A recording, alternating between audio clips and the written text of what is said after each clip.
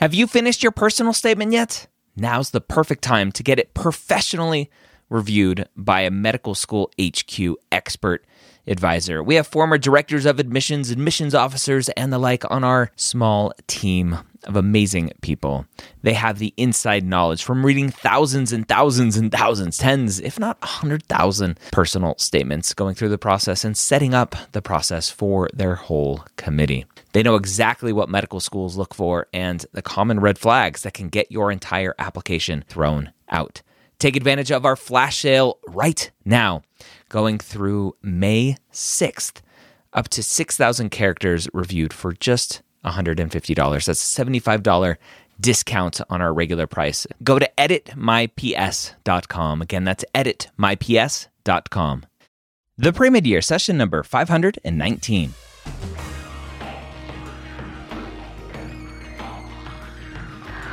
Hello, and welcome to the Pre-Mid-Years, where we believe that collaboration, not competition, is key to your success. I'm your host, Dr. Ryan Gray, and in this podcast, we share with you stories, encouragement, and information that you need to know to help guide you on your path to becoming a physician. Well, welcome to the Pre-Mid-Years. Thank you so much for joining me today.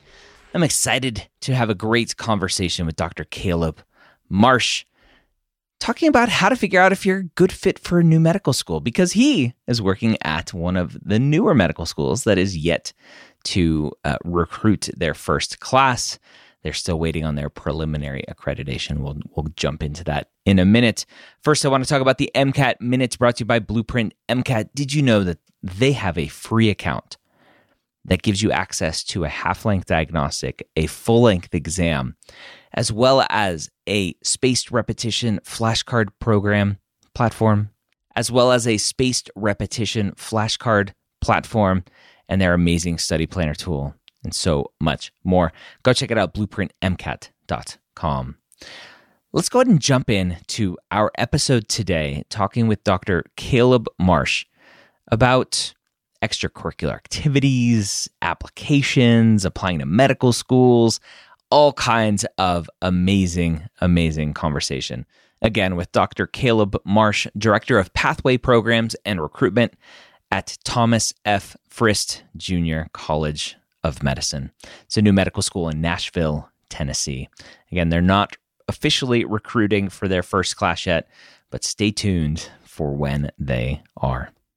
Dr. Caleb Marsh, welcome to the Pre-Med Years. How you doing, my friend? I'm doing good, Ryan. It's good to see you. It's great to see you. It's been a while. It has been a little while. I'm excited to chat with you today about a lot of probably different topics, but the biggest topic being extracurricular activities. I'm passionate about extracurricular activities. I think you're passionate about extracurricular activities. I'm going to tell you why I'm passionate about them, and I want to see what that kind of sparks in you here for a second. I'm passionate about extracurricular activities because I've looked at enough applications by now. I have a whole series on YouTube called Application Renovation, where I look at an application and I go, I love that you got a 4.0. I love that you got a 528. I literally had someone on there, season 3, perfect stats, who didn't get into medical school because their extracurriculars did not show that they were passionate about being a doctor, that they had any knowledge of what it was like to be a doctor. And so I'm passionate about extracurriculars, number one, because I think you have to prove that to yourself and to medical schools that you understand what it's like to be a doctor, and to show that you are a normal human being and not just checking off all of these boxes. What are your thoughts on that? I mean, it's ditto, and I love your bits where you go over these applications with these students that essentially kind of call in. Y'all go through them line by line. Yeah. I love watching you do this because you always bring up such great points about what they need or what they're missing. Because I think there can be blinders, right? Like they're really focusing on the grades, which we get that, right? They need to focus on the grades and they need to focus on the test scores. We know that, unfortunately, is such a big part of this process. But you're right. Like they don't need to miss these other opportunities for growth, personal growth, professional growth. And sometimes just fun, right? I mean, Yeah. these extracurriculars not just teach them how to be a doctor, as you said, or what being a doctor is like, or what they can expect from working in a clinic or a hospital, but they teach them also, how to interact with their fellow humans, primarily their patients and their colleagues, right? Their patients and colleagues don't exist in a vacuum, and so neither should their activities either. So I love them. I know we're both passionate about this, and so that's one of why your application renovation is one of my favorite bits. So yeah, that's how I feel about this too. I Yeah. love it. So yeah, I'm excited to talk about it. So let's talk about you for a second. You've been in the pre-health, pre-med world for a long time, post-bac world for a while, and now you're on the med school side of things at a new medical school, Belmont. What's the official full name of Belmont, the medical school? Yeah, it's the Thomas Frisk College of Medicine at Belmont University. Yeah. And so yeah, it's being constructed, it's being built. They're putting it up right now. We're expected to open our doors and start accepting students in 2024, but we've got a lot of work to do before that, right? We're laying the groundwork for all of that. We always think of it kind of like a startup. Yeah. So when we're ready to start recruiting students, we're chomping at the bit to be able to do that. And so, but the Thomas Frisk College of Medicine at Belmont University will exist soon in its full form. But you're right. Before this, I was a health professions advisor for many years. Baylor University, University of Texas at Austin, Southern Methodist University. Then went on to Temple to become a health professions advisor there in Philly, and with the post-bac program. So I learned a lot about non-traditional students, and as you know, activities and extracurriculars for non-traditional students sometimes even become more important because you're trying to now prove something different that you might have spent a large part of the first part of your life proving. Yeah. And then on to Nashville here. We're the third allopathic medical school in Nashville, Tennessee. And it's a really exciting time to be here at Belmont working to start this school up. That's awesome. Third allopathic in Nashville. Vandy is obviously there. What's the other one? Meharry. So we have Meharry. Vanderbilt and the Thomas Frisk College of Medicine. That's interesting. I obviously know of Meharry. I don't think I ever knew like where it was. So it's in Vandy or in Nashville as well. That's awesome. That's correct. Okay. Yep. So 3 medical schools in a great town that's getting a new football stadium, I believe, as well. That's right. Yeah. So everything's happening in Nashville. So let's talk about, obviously you mentioned, right, kind of the startup mentality. It's a new medical school. There have been a lot of new medical schools over the years. Recently, there was a kind of a pause for a long time, and now more medical schools are opening, both DO and MD. What do you think those, and you're not on the admissions committee, you're not building the admissions kind of requirements and all of that, but what do you think those conversations are like to say, okay, folks, like, when we're looking at an application, this is the type of student that we're looking for, and these are the types of activities that we believe are going to best suit the needs and our mission here at our medical school? Yeah, I think what we're looking for, what we will be looking for, are what any new medical school would be looking for, right? Any new adventure. You kind of have to have an Indiana Jones mentality, right? You're willing to try something new. You're willing to swing from your whip, over that gorge. You have to be adventurous. You have to be willing to deal with ambiguity. You have to be willing to say, this might be, I'm building this with them, with the new medical school, right? Yeah. The new medical school is building at the same time, and I'm a part of that. So you have to kind of understand that it takes a certain personality. It's the difference between saying I'll work at IBM or Dell or a big computer company or a tiny startup, right? And so yes, you get those big schools with big names that have well-established histories, and that's amazing and incredible. But there's also something really cool about being in the part of something new and building from the ground floor. So I think the types of experiences and the attitude at a new medical school are the things that people will be looking for. I know admissions committees at those kinds of medical schools will be looking for those kinds of things. And so that's kind of the first thing I think about, is just that ability to say, I understand this is something new, and I'm ready to tackle that. I'm going to take that on. Yeah, it's interesting because I've often talked to students about that need for the student to understand, because I get that question a lot, whether it's just online or through email, whatever. The question of, should I be concerned about going to a new school? Again, there've been a lot of new schools recently. Should I be concerned about going to a new school? The general fear is that the student going to a new school is not going to be able to practice medicine, right? They're not going to be able to graduate. The school is going to like implode and whatever, right? That's the first fear. So in general, I'm like, that historically has never happened, at least in recent years. Not going to be a problem. There is one school that's dealing with some issues right now. Hopefully they fix those issues out in California. But generally, those fears get pushed aside pretty quickly. And then the conversation switches to, and I have this conversation with the students, is you have to be okay with uncertainty. You have to be okay with changes in direction. You have to be okay with building together with them and wanting to kind of be the standard maker at a new school. And it's interesting. I have those conversations with students. I've never thought about it, I don't think, from the admissions side of things, potentially specifically looking for those types of students in those activities of like, hey, this student has started a pre-med organization. They're definitely the type of student we're looking for potentially, right? Because they are the ones that are out there starting things, building things. They're okay with building processes and systems and uncertainty and all that stuff. I don't think I've ever thought about it from the admission side of things. It's an interesting way to think about it.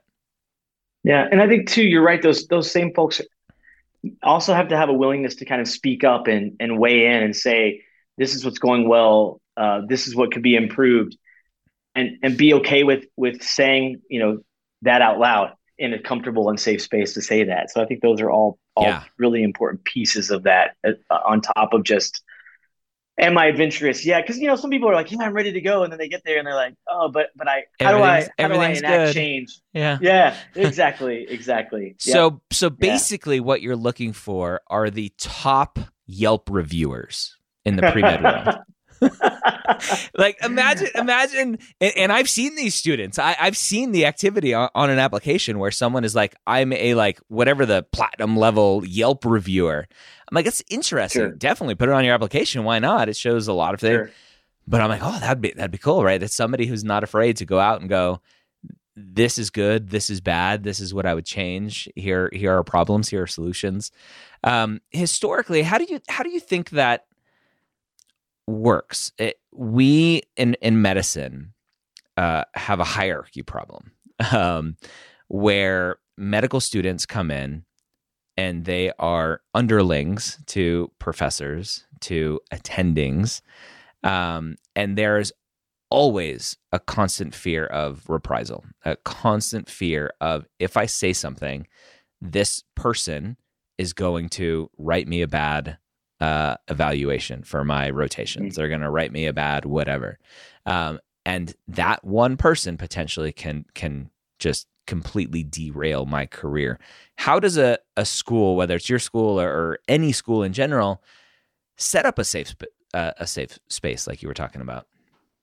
Yeah, I think this is important whenever you're kind of looking around at your student affairs offices at different schools, meeting the people in those student affairs offices and talking to them about their processes, talking to the people. Are you supported? Do they feel like family? Are they people that do they have an open door policy, and are they going to listen to your concerns and talk to you about them? And it takes a lot of trust, right? I mean, you have to trust that the advice that they're giving you is good. You have to trust that when you act on that advice, that it's in your best interest. So there is a lot of give and take there. And if it doesn't feel like family, and if it doesn't feel like they're there to help and support you, and it seems to be a very kind of like combative atmosphere, or an atmosphere where they're just trying to herd cattle through their school. You'll get that. Interview day is an important time to kind of, for a student, if they get there and they get an opportunity to interview, that they can talk to the people, meet people at the school, talk to the students on interview day, and find out if they feel supported. You can't rely always on things like Reddit and SDN and all these other places to look at. I mean, while those can be one story, right? Interview Day is another great place to talk to those folks. And so, you have to do your homework. And sometimes it's just fit. Where do you feel, what feels like home to you? Yeah. And I think really it starts with those at the front door with admissions, with recruiting, with student affairs. How committed are they to the wellness of the student? And how are they helping you balance your life? Because if they help you balance your life from the beginning, the idea is that they will help you continue to do that throughout the process that you're training to be a physician. Yeah. So let's circle back to extracurricular activities again. Sure. When a student thinks of extracurricular activities, unfortunately, it seems like the first thing they think about is, I need research. What are your thoughts about that? That, in my mind, an overemphasis on research for a medical school application. Yeah, couldn't agree more. I think there's an overemphasis on it. I always say, do you want to be a researcher? Do you want to get an MD, PhD? Mm-hmm. If you did one of my favorite questions to ask students if they mention this is, what would happen if you went to an interview and no one asked you about your research? Would you be upset? I love that. Or question. Would you just go, right? Would you be mad that they didn't ask you because you're thinking, oh, I did all this research so that I would get asked about it at my interview and they didn't ask me? If that was your concern, then you were doing the research for the wrong reason, right? You really want to do it because it's something that you love. It's something that you're passionate about. It's something that is additive to that DO or MD that you're going to get. And if you don't look at it through that lens, it's not worth doing, in my opinion. And yes, schools have different emphases on those things. But at the end of the day, do you want to be a researcher or not? If you don't, probably best to spend. I always say, do you want to spend time in a clinic or hospital, or do you want to spend time in a lab? Yeah. And almost every student that I talk to says, I would much rather spend time in the hospital or clinic around patients. Yeah. And to me, that's the answer, right? That is almost always the answer. I'm like, you don't need to be doing research then. Even if you want to go to a medical school that emphasizes research, they're not looking for people who have tons in research. They're just looking for students who understand the benefit of research and are interested in doing it and all that fun stuff. But even if you say I tried research and it wasn't for me, there's also value in that, right? At your interview, you can say, because what you don't want to ask is somebody says, have you ever done research? And you say no. And they say, well, why not? And you never even tried it. You never dabbled in it. You never even explored that. And if you did and you still say, I don't enjoy it, that's even better in my opinion, because that says I tasted the recipe and it wasn't my thing. Yep. I'm going to move on to something else that I enjoy more. Yeah. Or even if you've never tried research and you didn't try it because you worked full time, you were volunteering, you had a family, like there are reasons not to have research. 100%. Good reasons not to have research and bad reasons not to have research, and good reasons to have research and bad reasons to have research. So let's rewind even further. You had mentioned, right? I love visualization stuff with students, of like, visualize sitting in that interview and they don't ask you about research. I love that. Medical pre-meds seem to, in general, especially on Student Doctor Network on Reddit, where they're pushing all this propaganda, the general feeling that I get is that everyone is doing things for the application, not for themselves. Yeah. What are your thoughts there?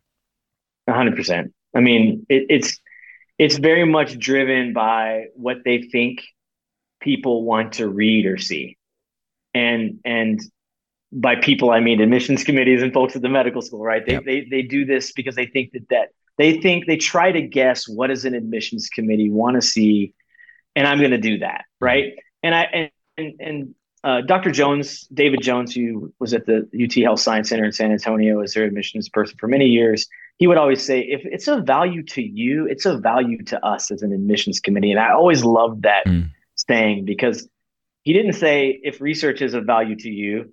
He didn't say, anything specifically. He just said, if you enjoy that, if that's something that is of value to you, and you mentioned a bunch of things that could be of value to a lot of people, full-time jobs, spending time with family, all of these things are of value clearly to those applicants, then it's of value to us as an admissions committee. And I think what you said kind of reflects that, right? You don't need to do things just because it's what's expected of you.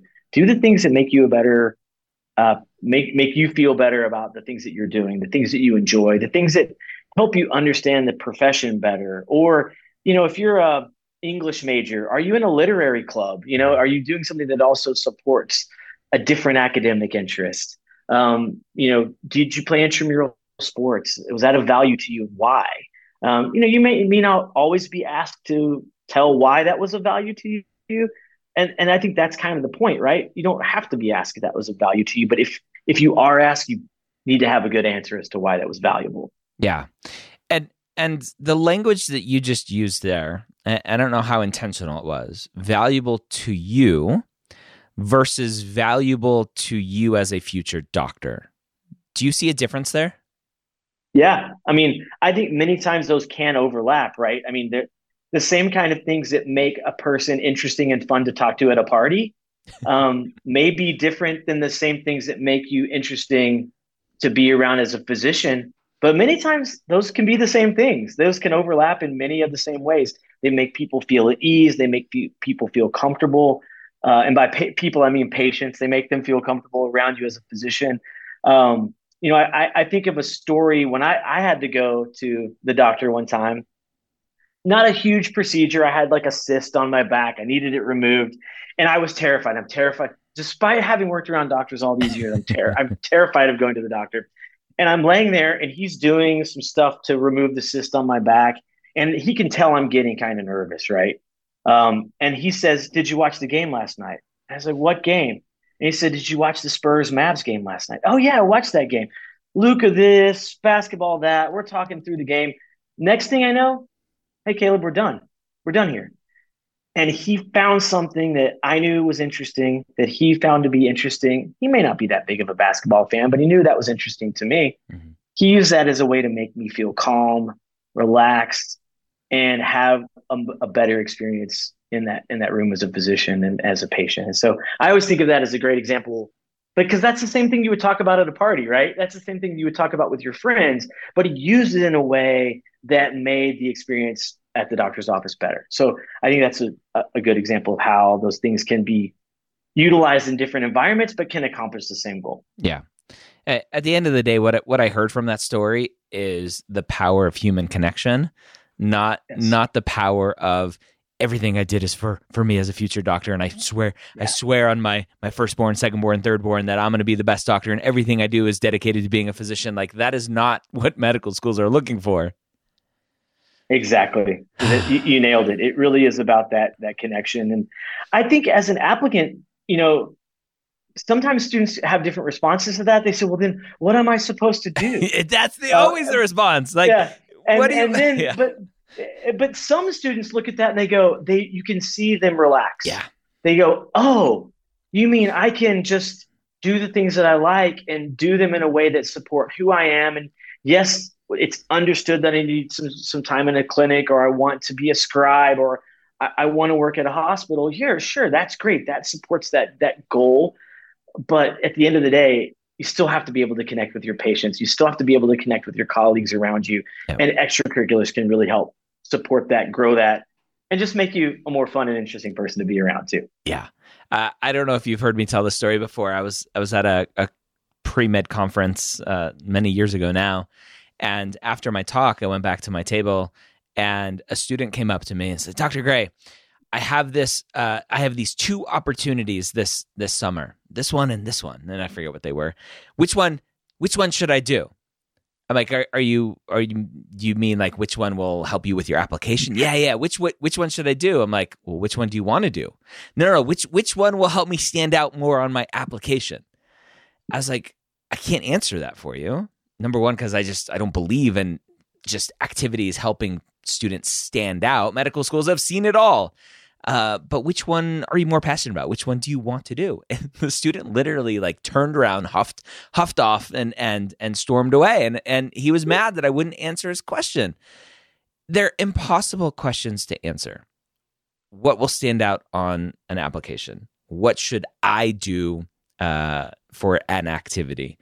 Yes, obviously students need to be getting clinical experience to make sure they like being around patients, right? Sick patients are not fun to be around. It's an amazing experience. It is a privilege to take care of people, and it is very hard to do.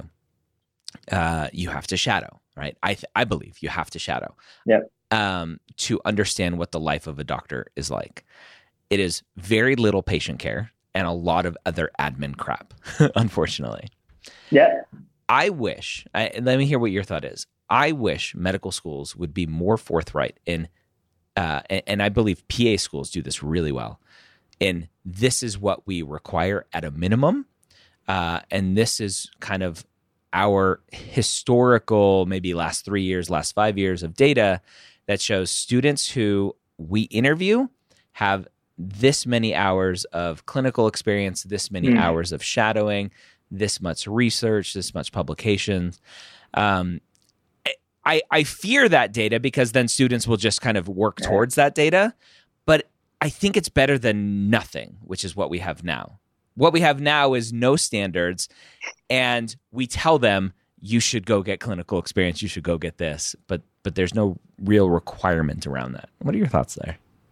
Yeah, this is interesting. And, I can only speak for myself. I certainly can't speak for any particular medical school at all. But I think you're right. It does concern me a little bit that, once you add metrics, additional metrics, or even benchmarks, as you said, kind of lowest bar of expectation. But I see your point. I think in some ways it might be seen as no different than if a school says, we require a minimum of 3.0 for admission. Mm-hmm.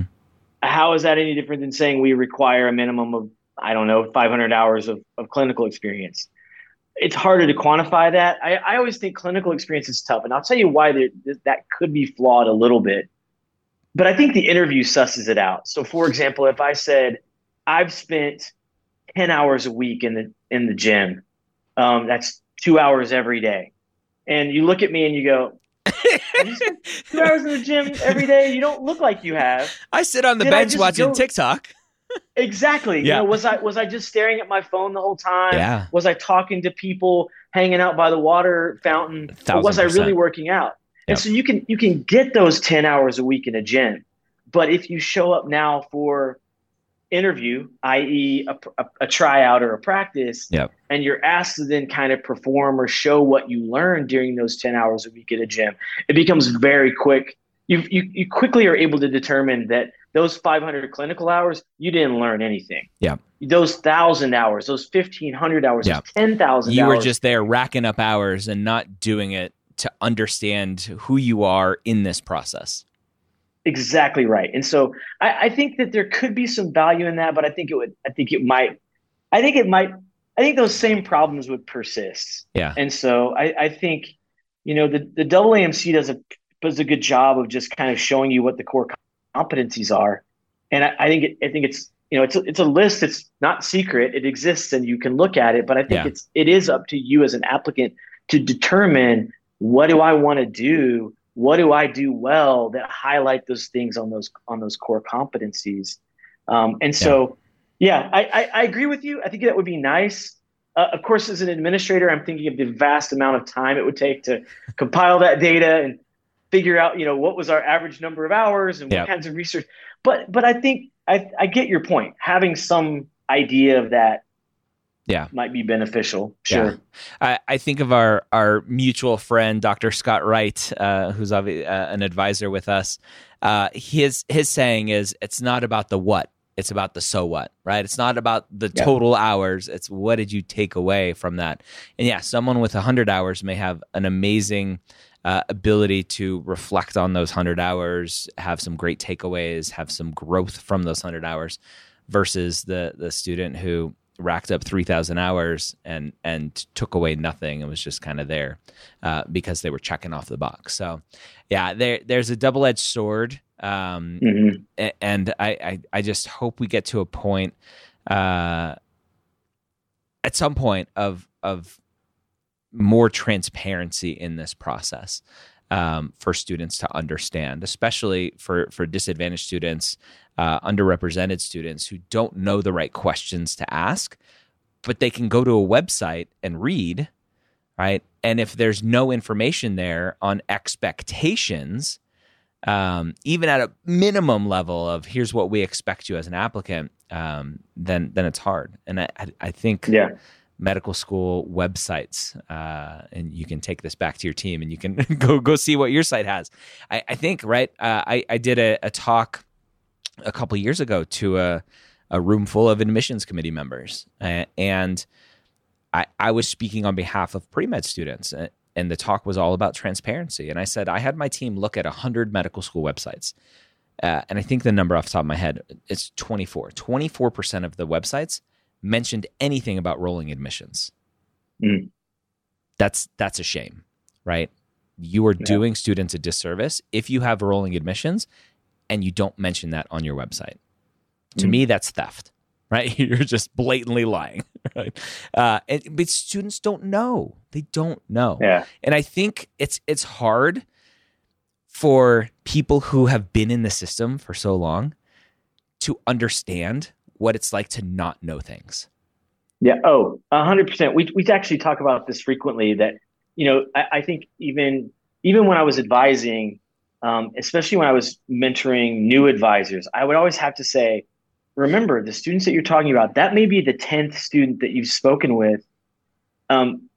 They still don't know what the first student didn't know, right? Like you have to, I would always say, treat your first student of the day like your last student of the day, and vice versa. Like you want to just make sure that you're always starting with the baseline, and even if you have to say to students, I'm not trying to be insulting here. I'm just going to take this from the very baseline minimum. And if you already know this, I apologize, but I want to make sure that we have a baseline minimum before we even move forward with those deeper and bigger discussions, because you're right. You can't assume that a student gets it or understands it, especially, as you said, when it's someone like me that's been entrenched in this world for so long. We see these truths to be self-evident, and not everybody always feels that way, especially if they're a new student, especially if they're a freshman, even new to college too, right? Yep. And starting to navigate it very, very early on. So I think that's a good point that folks like me and others out there need to be reminded that students are starting from scratch. They really don't know. I literally had a conversation this morning for another pre-med years podcast interview. Student who's finishing her first semester of medical school now, started undergrad in 2015, right? Google's alive. The internet's working, all of that stuff. Got to junior year, didn't know anything about the MCAT, right? Yeah. That was my story. But I was in school at the end of the 90s, 1990s. And so it was a little more understandable because the internet was less of a thing. We still had dial-up, like all of that fun stuff. Yep. And it's still a thing, right, that people don't understand. And so, anyway. So back to activities, right? Getting back to back to how do students know what they should be doing? Right. Yeah. If it's not to quote check a box, and it's let me go live my life and chase my passions, right? As cliche as it sounds, it's the truth. How do they know then, besides us telling them right now, that you need to go get clinical experience, you need to go get shadowing, and here are the reasons why? Yeah, and I think you bring up a good point about access and the ability to get the information that you need, right? And I think that's why. To be completely candid, this is why MAPT and all the things that you do have become so big and popular, right? Students are looking for access to this type of information. They go to the internet, or they go to their advisor, or they attempt to go to their advisor. And especially if they go to, let's just say, a big school like University of Florida, and there's lots and lots of students there. And a lot of them are pre-med, and they may not have the infrastructure to support advising all of those students. And even if they do, maybe not advising them to the extent that they would like. And so students then go out to the internet, and they go to these forums that we were talking about to look for that information. And sometimes that information is great. Sometimes it matches their story. Sometimes it doesn't. But then it's also, you try to sift through it, right? You try to sift through, is this an urban legend, or is this true? Is this being corroborated by multiple sources? But I think you're right. I think for me, I would always tell students, first place to go is at least try to talk to your health professions advisor to get some of that information as you can. I know I was health professions advisor for many, many years. I don't want to throw anyone under the bus, but I do know that the level of health professions advising from institution to institution differs very greatly from world-class any advisors. Career. Exactly. Yep. Exactly. World-class advisors to my school doesn't even have a health professions advisor, right? And so you want to. I always think that's a good place to start. Yeah. Go get the information that you need. And now I've forgotten what your question even was, but my point is you go where there are experts that know and that you trust and that are giving good information, that have a track record of helping students achieve the things that they want to achieve. Yeah, yes, and you have to come into it with an understanding that there isn't one answer for everything. 100%. Yeah. Yes. Because there are I think 200 that's my plus, biggest problem. There are 200 plus medical schools, 200 plus admissions committees with varying perspectives. Yep. And 60,000 students in the applicant pool that also all have different stories and experiences that may or may not match all of those different schools that you just talked about. And, I think this goes back to those extracurriculars too. You talked about the student that had a 4.0 that, has the great MCAT scores. And sometimes it's this, you know all of this. It's like, when did they apply, and did they apply to the right schools that fit their mission? How many schools did they apply to? You're right. There are just so many variables that are stacked all on top of each other. Yeah. And those typically what you get on a forum is you get that one entry on a forum on Reddit or SDN or wherever it is that one person's story, right? That's one story. It's literally a one-page story. And we've worked with enough students over the years that there are volumes and volumes and volumes of pages of students that may or may not look like the student that's reading that one page.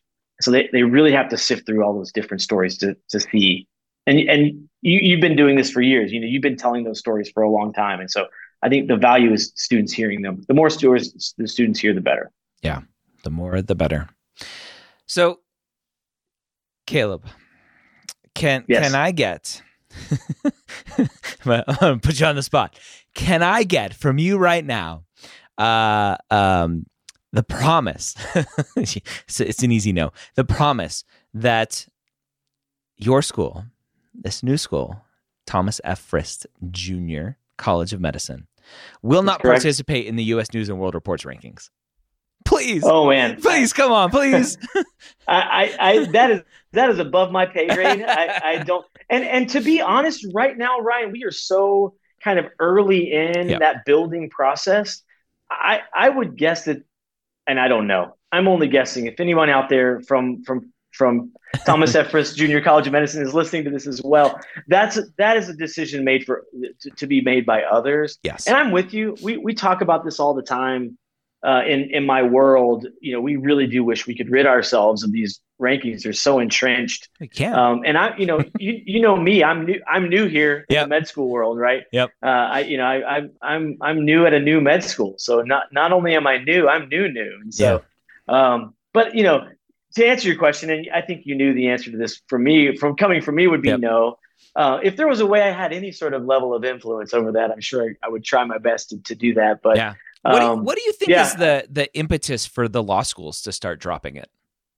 I don't know if you've seen that. I think in the news. I think it's all the issues that we always talk about, trying to move away from focusing on the things that aren't really the things that we should be focusing on, which are many times, everybody gets so hung up on metrics. Mm-hmm. And in our world, we've talked about what those metrics are, but, I think rankings are an important metric for some people. It's important if you're at the top, right? It's funny, the schools that always say, yeah, we were cool with not using rankings. There are always the schools that are in like the top 5. They already know they're at the top of the rankings. They're always going to have that name recognition, right? Yeah. The big Ivies of the world, they have that. What drives it? Probably some of the same thing that drives students to choose activities because they think they're checking a box, to be honest. Yeah. money at the end of the day drives everything. That's probably part of it too. Yeah. I won't pretend to know all of the inner workings of it, but I'm sure that's at the root of it as well. Yeah. Impossible question to answer. But yeah, if you can put in a good word to maybe not participate, do that for me. Let's wrap up. Final words of wisdom for a student right now who is early on and is just trying to figure out, what do I need to do in this crazy process to spend my time with to help medical schools understand that I want to be a doctor and that I'm a great applicant. Yeah, I think it's two parts. The first is the well-established fact that we've talked about. Find out if this is what you want to do first, right? And you said it well. This is as much for the admissions committee as it is for the applicant to know if medicine is the right fit. Because if you do tons of clinical experiences, and you're around sick patients and you realize, wow, I really don't like this, I would much rather a student figure this out freshman year of college, sophomore year of college, earlier in the process, before they've spent all the time, energy, effort, and money moving toward this goal, right? So that's kind of the first thing. And then the second piece, it's going to sound really, really cheesy, but it's be yourself. Do the things that drive you, the things that you enjoy, the things that make you tick, because that it has a cumulative effect. Mm-hmm. It helps keep you balanced. It helps keep you from stress. It helps you remember why you're doing the things that you're doing and why you're working so hard, so you can do the fun things that you enjoy in life, and also just stay grounded. And so that part of being yourself is just so important, because, as Dr. Jones said, if it's of value to you, it's of value to an admissions committee. And so first of all, establish this is what you want to do. Got to do clinical experience to do that. Secondarily, be yourself. Med schools, as you said, we've seen all kinds of applicants. We know what all kinds of applicants look like, and we're able to suss out who is authentic and maybe who isn't demonstrating their authenticity as much as others are. All right, so there you have it. Again, Dr. Caleb Marsh, Director of Pathway Programs and Recruitment at Thomas F. Frist Junior College of Medicine, a new medical school in Nashville, Tennessee. I'm assuming, I'm thinking again, this is not official knowledge, official from the school, but I think the goal is to start taking AMCAS applications for the 2023-2024 cycle a little bit later in the cycle, as soon as they get their preliminary accreditation from the LCME. So stay tuned on their social media platforms and just on the Pre-Med Years and Medical School HQ platforms as well. We'll announce that kind of stuff when it happens. I hope this was helpful for you. We're going to have more and more medical schools opening as supposedly we have a physician shortage coming. I keep telling people I would love to see some data outside of the AAMC and the AMA saying we need more physicians, because those two organizations have way too much bias in this process to say we need more, because they stand to benefit a ton from more physicians. So yeah, if any of you listening know of any really good unbiased data looking at the need for more physicians in this country, I would love to see it. I like good data. I cannot lie. Hope you have a great week. We'll see you next time here on the Pre-Med Years.